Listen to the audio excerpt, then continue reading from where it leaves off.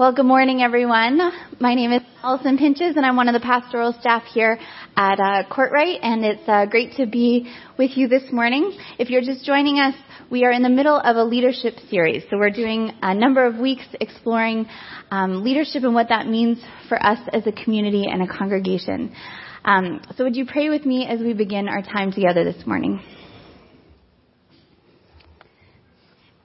God, I echo the words that we've just sung. Come, Lord Jesus, Holy Spirit, come. We know that you know the words that we need to hear this morning, and I pray that you would open our hearts to receive what you would have for us. Would you help us to hear your truth? Would you lead us into knowing you better, and not just knowing you for knowledge's sake, but knowing you so that we can be changed from encountering you and the life that you offer. For we ask this in your name, Jesus. Amen.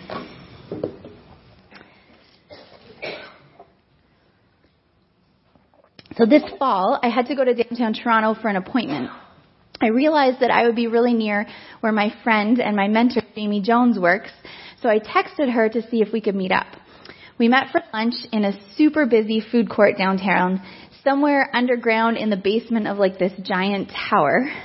But somehow, in the midst of all of this, our little table became sacred space. I hadn't connected with Jamie in months, and it was this sweet, precious gift of getting to sit down with someone who has known me for many years, who has spoken truth in my life, and who has pointed me to God again and again. Within minutes, we were deep in heart conversation, and we could have stayed there for hours. After Jamie had taken a way longer lunch break than she ever does, and the food court had emptied, our sweet time came to an end. So that's just a little bit like the part of Moses' story that we find ourselves in today. So our text for today takes place when Moses and the Israelites have escaped Egypt, and they're camped out at the same mountain where the angel of the Lord appeared to Moses in the burning bush. And Jethro, who's the beloved father-in-law of Moses, meets up with Moses here in the wilderness. And I should add that our scripture reading for today will be in two parts. So we're going to spend most of the morning on the second text, but this first passage sets up the context for Moses and Jethro's relationship. So we're going to listen together from Exodus 18. Jethro, Moses' father-in-law, together with Moses' son and wife, came to him in the wilderness, where he was camped near the mountain of God. Jethro had sent word to him, I, your father-in-law Jethro, am coming to you with your wife and her two sons. So Moses went out to meet his father-in-law and bowed down and kissed him. They greeted each other and then went into the tent. Moses told his father-in-law about everything the Lord had done to Pharaoh and the Egyptians for Israel's sake, and about all the hardships they had met along the way and how the Lord had saved them. Jethro was delighted to hear about all the good things the Lord had done for Israel in rescuing them from the hand of the Egyptians.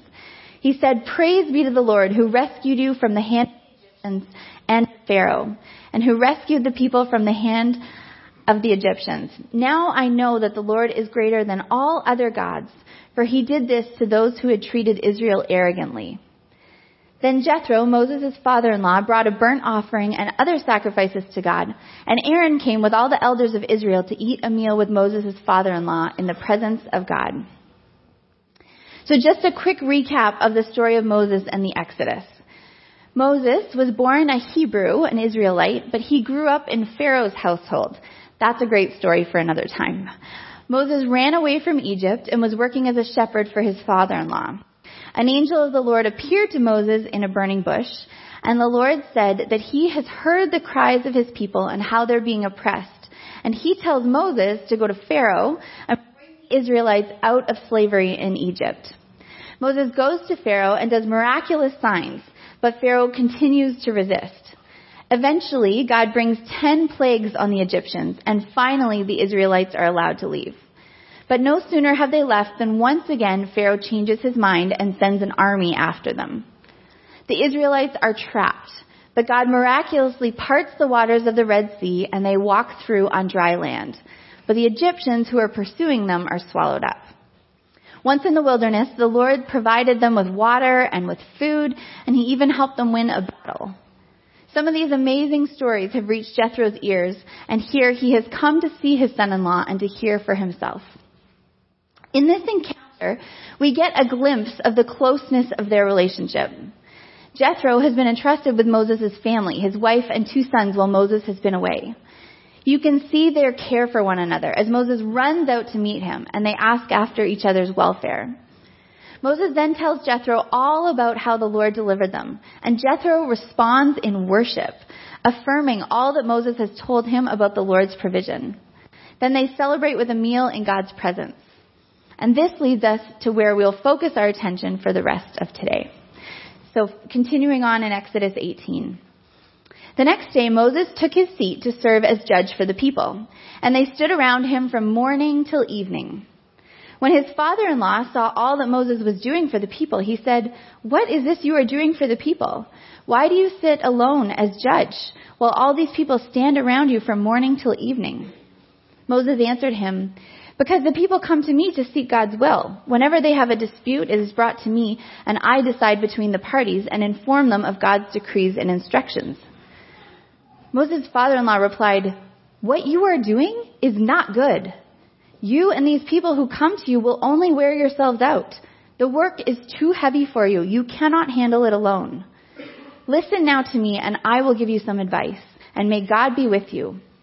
You must be the people's representative before God and bring their disputes to him. Teach them his decrees and instructions and show them the way they are to live and how they are to behave.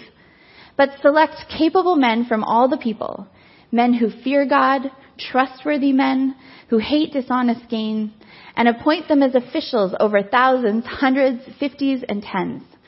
Have them serve as judges for the people at all times, but have them bring every difficult case to you. The simple ones they can decide themselves. That will make your load lighter because they will share it with you. If you do this, and God so commands, you will be able to stand the strain, and all these people will go home satisfied."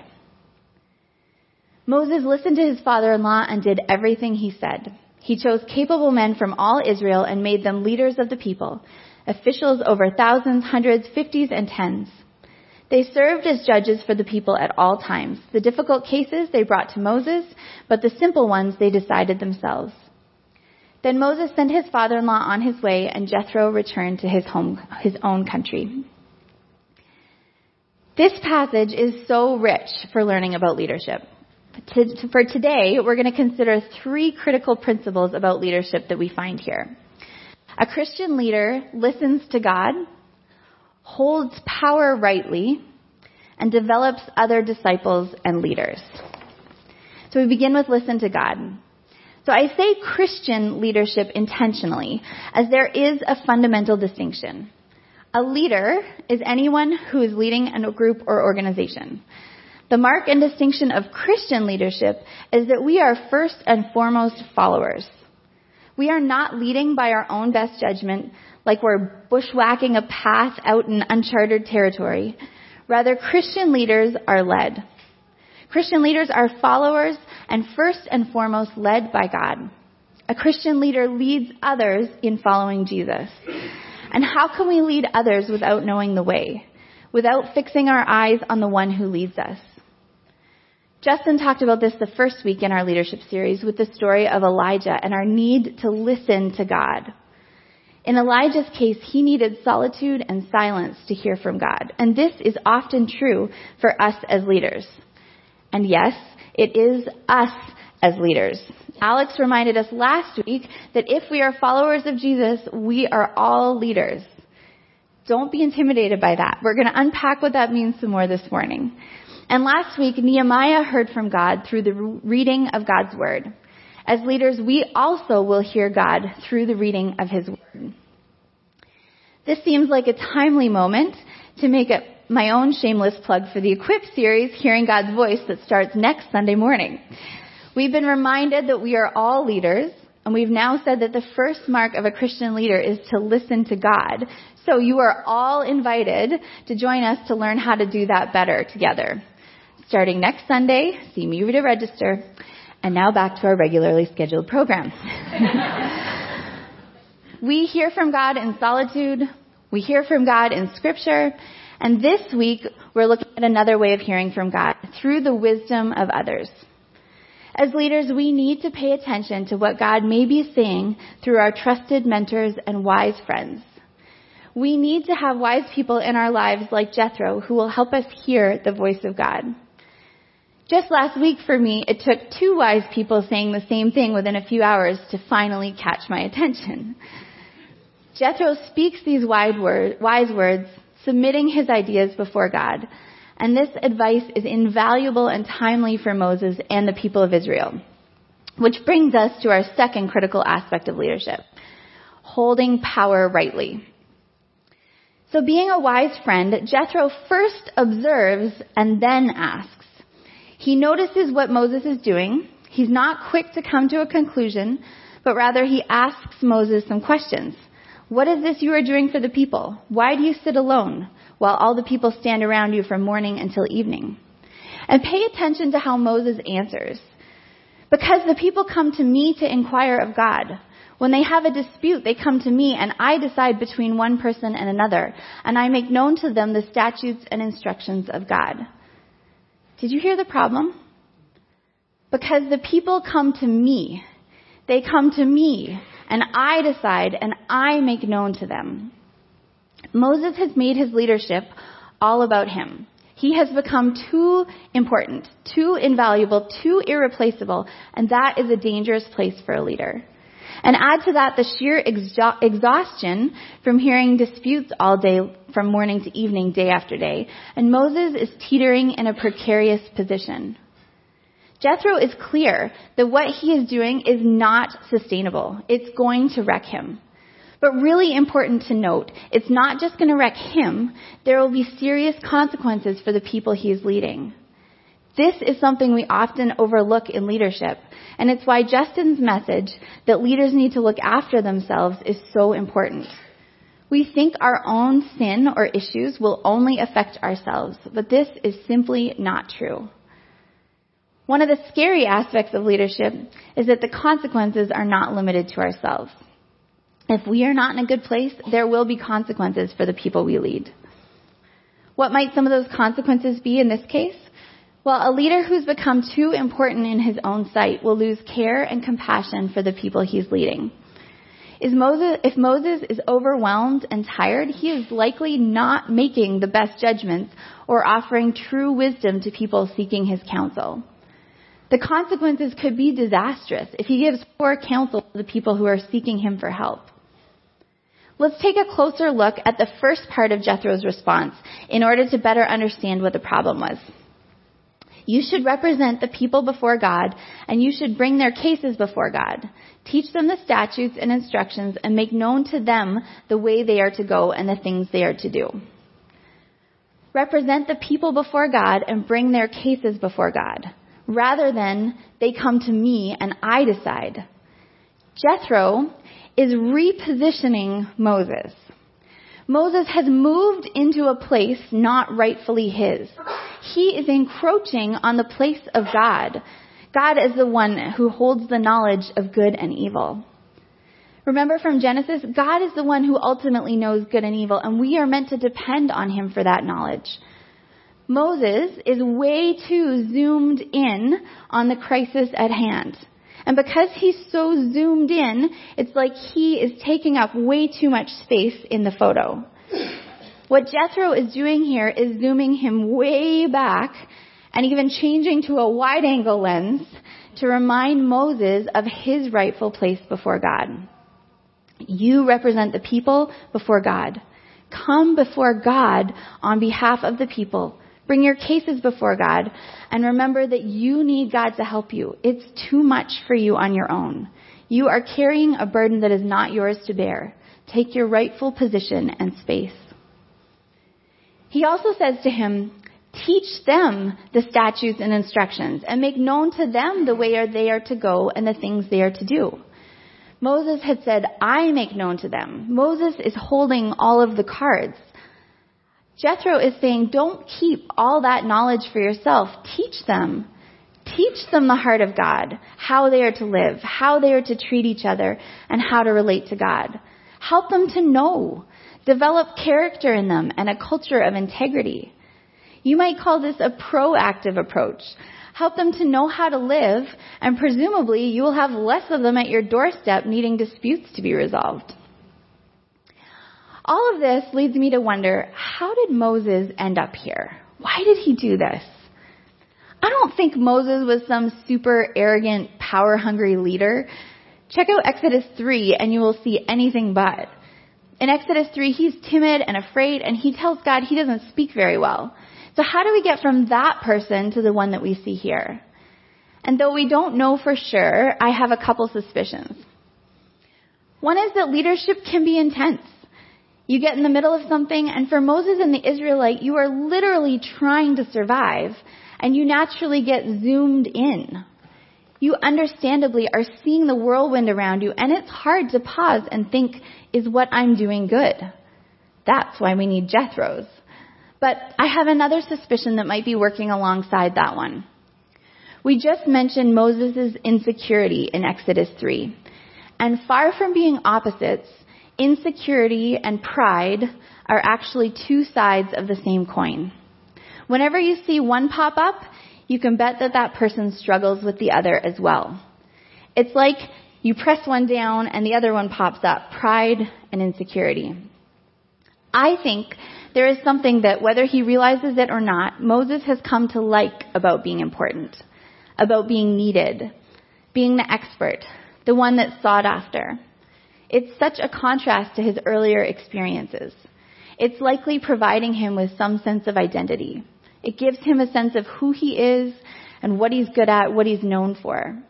These are not bad things in and of themselves. But when we are overwhelmed, it's often a clue that we have become too big in our own eyes. It's likely a key that something is out of order, and our role is feeding something for us, some sense of identity and purpose that's not actually healthy for us. And remember, it's not healthy for the ones we are leading either. We have lost our appropriate view of God and ourselves. Now, all these things are probably scaring us off from leading even more than we already are. We are so aware of examples of the way that power corrupts. They are not hard to find. We actually live in a culture that resists the appearance of power. And I say the appearance of power because power is present regardless. One anthropologist has distinguished between high power distance cultures and low power distance cultures. And Charles Tidwell explains, in high power distance societies, powerful people try to look as powerful as possible. But in low power distance societies, powerful people try to look less powerful than they are. It may be that when I say we need to hold our power rightly, that some of us think, great, I can skip that one. I don't really have any power or any ambitions to be powerful. But you're not off the hook. We can succumb to the opposite problem. And rather than trying to grasp for power, we can either avoid it or be ignorant to the power that we actually have. One small example, I find I often choose to use the term disciple instead of leader because I'm concerned that if I say leader, you will all say, oh no, that's not me. But if I say disciple, well, it's a little harder for you to get out of that one. It's okay to be a leader. It's good to be a leader. You are a leader. Own it. Okay, don't mind me step off my soapbox for a moment. Where was I? We can be allergic to the smell of power and quick to diminish it. But power is a gift and not something to be avoided. In fact, Andy Crouch argues that true power is for the flourishing of others. He says this, power is not given to benefit those who hold it. It is given for the flourishing of individuals, peoples, and the cosmos itself. Power is not the opposite of servanthood. Rather, servanthood, ensuring the flourishing of others, is the very purpose of power. As followers of Jesus, we need to hold our power rightly. We neither cling to it or avoid it. And with our eyes fixed on Jesus, we will be in our right place before God and can step out in the authority He gives us. So let's review. Remember, Moses needed Jethro to tell him what you are doing is not good. He called him to return to his right position before God, to see himself and his authority as he stands before God representing the people. And finally, power is to be used for the flourishing of others. And that is where we go next. So the third mark, Christian leaders develop other disciples and leaders. And there's two distinct and yet connected aspects of developing other disciples that Jethro shares with Moses. One is related to helping develop character in others, and one is about entrusting responsibility to other leaders. We're going to begin with developing character. But first, we're going to talk about family resemblance. I love being an aunt, and I'm very fond of all my nieces and nephews, especially Logan and Addie if you're listening in the nursery. But I have this soft spot for my brother's son, Jacob. Here he is. Okay, aside from him being, in my totally biased opinion, completely adorable, I think one of the things that draws me to him is that he totally reminds me of my younger brother as a kid. I'll let you be the judge. So there's my brother on the left and Jacob on the right. Family resemblance is a really strange thing. For some reason, we love to look at new babies and tell them, you look just like your dad, or you're the spitting image of your mom. When people say I look just like my dad, I think, thank you, a 70-year-old balding man? I love my dad, and I don't really mind. The family resemblance is about more than looks. I have an aunt and an uncle and two cousins who live in Colombia, and I don't get to see them very often. And a few years ago, I was talking with my uncle Jorge, and he could hardly talk to me. He kept staring at me and laughing, saying, you are just like Daniela, his daughter. Beyond looking apparently similar, many of our mannerisms and expressions were really similar, which is kind of strange considering how little time we've actually spent together. I think we are somehow wired to look for these connections. But the family resemblance we're talking about today goes way beyond genes, looks, and mannerisms. InterVarsity Christian Fellowship, where I worked for 11 years, has a very strong discipleship culture. Sometimes it's so strong that you can meet a student leader and know who their campus minister is by the way they talk. When I first met Fiona, I definitely knew that Dana and Andrew were mentoring her. But it wasn't long before I met Kristen and could tell, oh, he's being discipled by Fiona. This isn't a bad thing. It's delightful. You could say the same for me. If you know me pretty well and you were to sit down for coffee with Jamie, who I mentioned earlier, it would probably feel quite familiar. Or if you met my friend Daniel, you might recognize things I've said about art and community. And if you were in a Bible study with my friend Allison, you might see where some of my teaching comes from. This is because these faithful people, Jamie, Daniel, and Allison, to name a few, entrusted me with what they had received, and in turn, I try to pass on those same things to others. For instance, our community Bible studies are 100% me passing on what has been entrusted to me. That is a way of studying Scripture in community that I've been gifted with that I try to pass on. In each of these examples, it happened over a long period of time with lots of hanging out. You don't start sounding like one another quickly. It takes time. And sounding alike is not the point. The point is not that it's just catchphrases or mannerisms that get passed along, but values, skills, ways of understanding God, ways to pray, understanding our world. And hopefully what these faithful friends are doing is actually helping us to be familiar with the heart of God himself. If they are drawing near God themselves, then in bearing resemblance to them, we actually bear resemblance to God's character too. That's kingdom family resemblance, helping each other resemble Jesus. This is also known as leadership. Leadership doesn't need to be some huge thing on stage in front of hundreds of people. It's as simple as taking what you know, spending time with others to pass on what you have been entrusted with. Paul said as much to his mentee Timothy, or as he more affectionately called him, my beloved child. Paul passed on what he knew to Timothy, and he tells him to go and do likewise. What you have heard from me through many witnesses, entrust to faithful people who will be able to teach others as well. That's it. That's leadership. What has been entrusted to you, entrust to other faithful people who will be able to teach others as well. You see how it continues on? Robert Coleman, in his classic book, Master Plan of Evangelism, tells us that this, just what I've described here, is actually Jesus' master plan for reaching the whole world. His plan, he says, to reach the whole world is to spend most of his time with a few people. Here it is in Coleman's own 1960s language. Women, please realize this includes us every bit as much. Jesus' concern was not with programs to reach the multitudes, but with men whom the multitudes would follow. Men or people were to be his method of winning the world to God. He also says Jesus devoted most of his remaining life on earth to these few disciples, and he literally staked his whole ministry on them. Whether it's considering eldership or leading within our community or being a leader in your workplace or school or wherever you have influence, this is the call. To look for faithful people and then entrust to them all that you have received. You're not actually expected to pass on more than what you've received. You might call them to more, but how can you pass on what you have not received? So consider, what have you learned about God? About faith?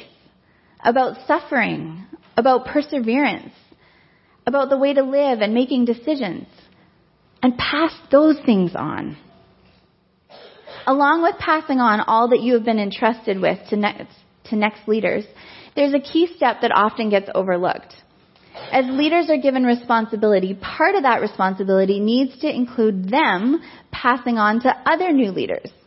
We need to help leaders to equip other leaders in such a way those leaders will continue to equip, and so on. It should be like this great line of dominoes knocking the next one down. That is, if we're considering knockdown dominoes a good thing. Essentially, it's a chain reaction, or a tree, or a web that expands. A contagious movement that goes from one to the next. Okay, but how do we do this? Well, we start with selection. We prayerfully discern who to invest in. And Jethro and Paul give us some tips for this. Jethro says, look for able people, people who fear God, who are trustworthy, who hate dishonest gain. And Paul says faithful people, people who are able to teach. In InterVarsity, we like to sum this up by saying that we are looking for people who are fat. Faithful, available, and teachable. Apparently we also love acronyms. So, faithful, available, and teachable. What Jethro, Paul, and dare I add InterVarsity are trying to say is that you look for people who have been faithful. That is, they have shown reliability over time and evidence of a growing relationship with God. They are people of integrity. They can be trusted. Secondly, they're available or able. They're not so preoccupied with other matters, so busy they have no room in their life. They are willing and they have some capacity for the task at hand. And they're teachable. Meaning they don't have to be amazing leaders with everything figured out already. We need only look at the witness of Scripture to know that is far from the truth. Moses and Jesus' chosen disciples, to name a few. But there needs to be a willingness to learn, a heart that realizes there is more to receive, and a humility to submit to being taught. So we find people who are faithful, available, and teachable, and then we spend a lot of time with them. We pass on all we have been entrusted with and appoint them as leaders over their own areas of responsibility. And this is the plan for how the multitude will be cared for, whether it's in our church or the city or reaching the whole world. If you would like a manual on how to do this, I have good news for you. The Master Plan of Evangelism is excellent. And if you're looking for a model of how to do it, it's Jesus. So there you go. You've got a manual and a model. As you're considering nominating elders for our election, let's keep these things in mind and consider people who are faithful, available, and teachable. And if you yourself are considering leadership, know that the qualifications are way more about your faith than finesse, about your heart than your skills, and about willingness rather than aptitude. Here at Courtright, we're working to have more of a culture where we are passing on to one another and receiving from one another. The fancy word for that is mentorship. But quit thinking I don't have anything to offer as a mentor, because it's not anything different from what I've just described. I'm working to develop a bit more of a framework and some tools to help us with this. And if you'd like to be part of this, if you would consider being a mentor, or if you're someone who would like to have a mentor, please speak with me, because I would love to have you in mind as we continue to develop a way of doing this better. We all need a mentor. Someone like Jethro, who's speaking truth into our lives, who can tell us when what we are doing is not good, who can help us get back in the right position before God. And along with a mentor, I think we're all called to have others that we are investing in, someone to whom we are passing on the things we have received. Remember that definition of power? Power is about the flourishing of others. If you have received something, an education, a loving relationship, knowledge about God, a relationship with God, then you have some power. And true power is about passing on what we have been entrusted with. Jesus, unlike Moses, was the ultimate example of a true leader. He did not hoard his power, but rather his strength was in laying his power down for the flourishing of God's people. The gospel accounts consistently show how he listened to God. He was always attentive to his Father's voice. He knew his right place before God and held his power rightly, not grasping and not denying. And Jesus developed leaders by spending lots of time with the disciples, and then he sends them out to do the very things he's been doing. While he was on earth, Jesus was empowering the disciples for this ministry. But he says in John chapter 16 to his disciples that it's actually going to be better for them when he goes, because then the Holy Spirit will be there. Then they will always have his presence with them, and not just when they're standing there with him. So God empowers the disciples and then promises they will do even greater things with the empowerment of the Holy Spirit. And that same empowerment continues with us, because the disciples were faithful with what they were entrusted with. Let's pray. God, we are grateful for those who have loved us and poured into us and invested in us.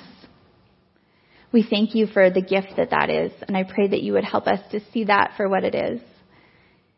And I pray, Lord, that you would gently but graciously and strongly call us forth into what it means to step into our right role as leader more fully.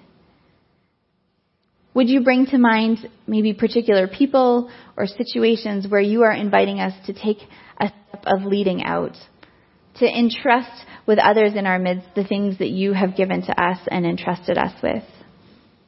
And we do ask, Lord, that in so doing, we would become more like you, and that those we are leading would come to know you and be more like you as well. And we pray that we would be marked as a community by this. And God, we want to put our trust in what you say, that you will do even more than we can ask or imagine with this. And so we entrust ourselves to you in all of this. In your name, Jesus, we pray. Amen. At this time, I'm going to invite Brian Watson up. This is a joy for us. Brian is going to share a little bit about his experience of choosing to step into leadership here as one of the elders at Courtright. Sitting there listening to that message and going, oh my goodness, do I want to stand up after that? Anyway, good morning. As Alison mentioned, I'm Brian Watson. I've been going to Courtright since 1989. I know for some of you, you weren't even born then. Anyway, I met my wife Helena here, and we have raised our 3 children at KPC. I love Jesus, and I love this church. I love this place, this local expression of Jesus' kingdom. When Norm Beer asked me if I would consider becoming an elder at Courtright, I told him I could probably come up with a number of reasons why I would say no to becoming an elder at Courtright. I did tell him that I would pray and see if God had something else in mind. As I prayed over the next week, it seemed like God did have something else in mind. My sense was that it was time for me to get more involved in the leadership at Courtright instead of sitting back and seeing things that I thought could perhaps be done differently. I have been to a number of session-related events and meetings and have never regretted listening to God's leading and saying yes to becoming an elder. Our session is a great bunch of people that love Jesus and love Courtright. We laugh together, pray together, share vulnerable parts of our lives together, enjoy treats at our meetings, and try to discern God's leading for KPC. We don't take that responsibility lightly. Please pray for Session and Alex as we humbly discern God's leading of this congregation. Thank you.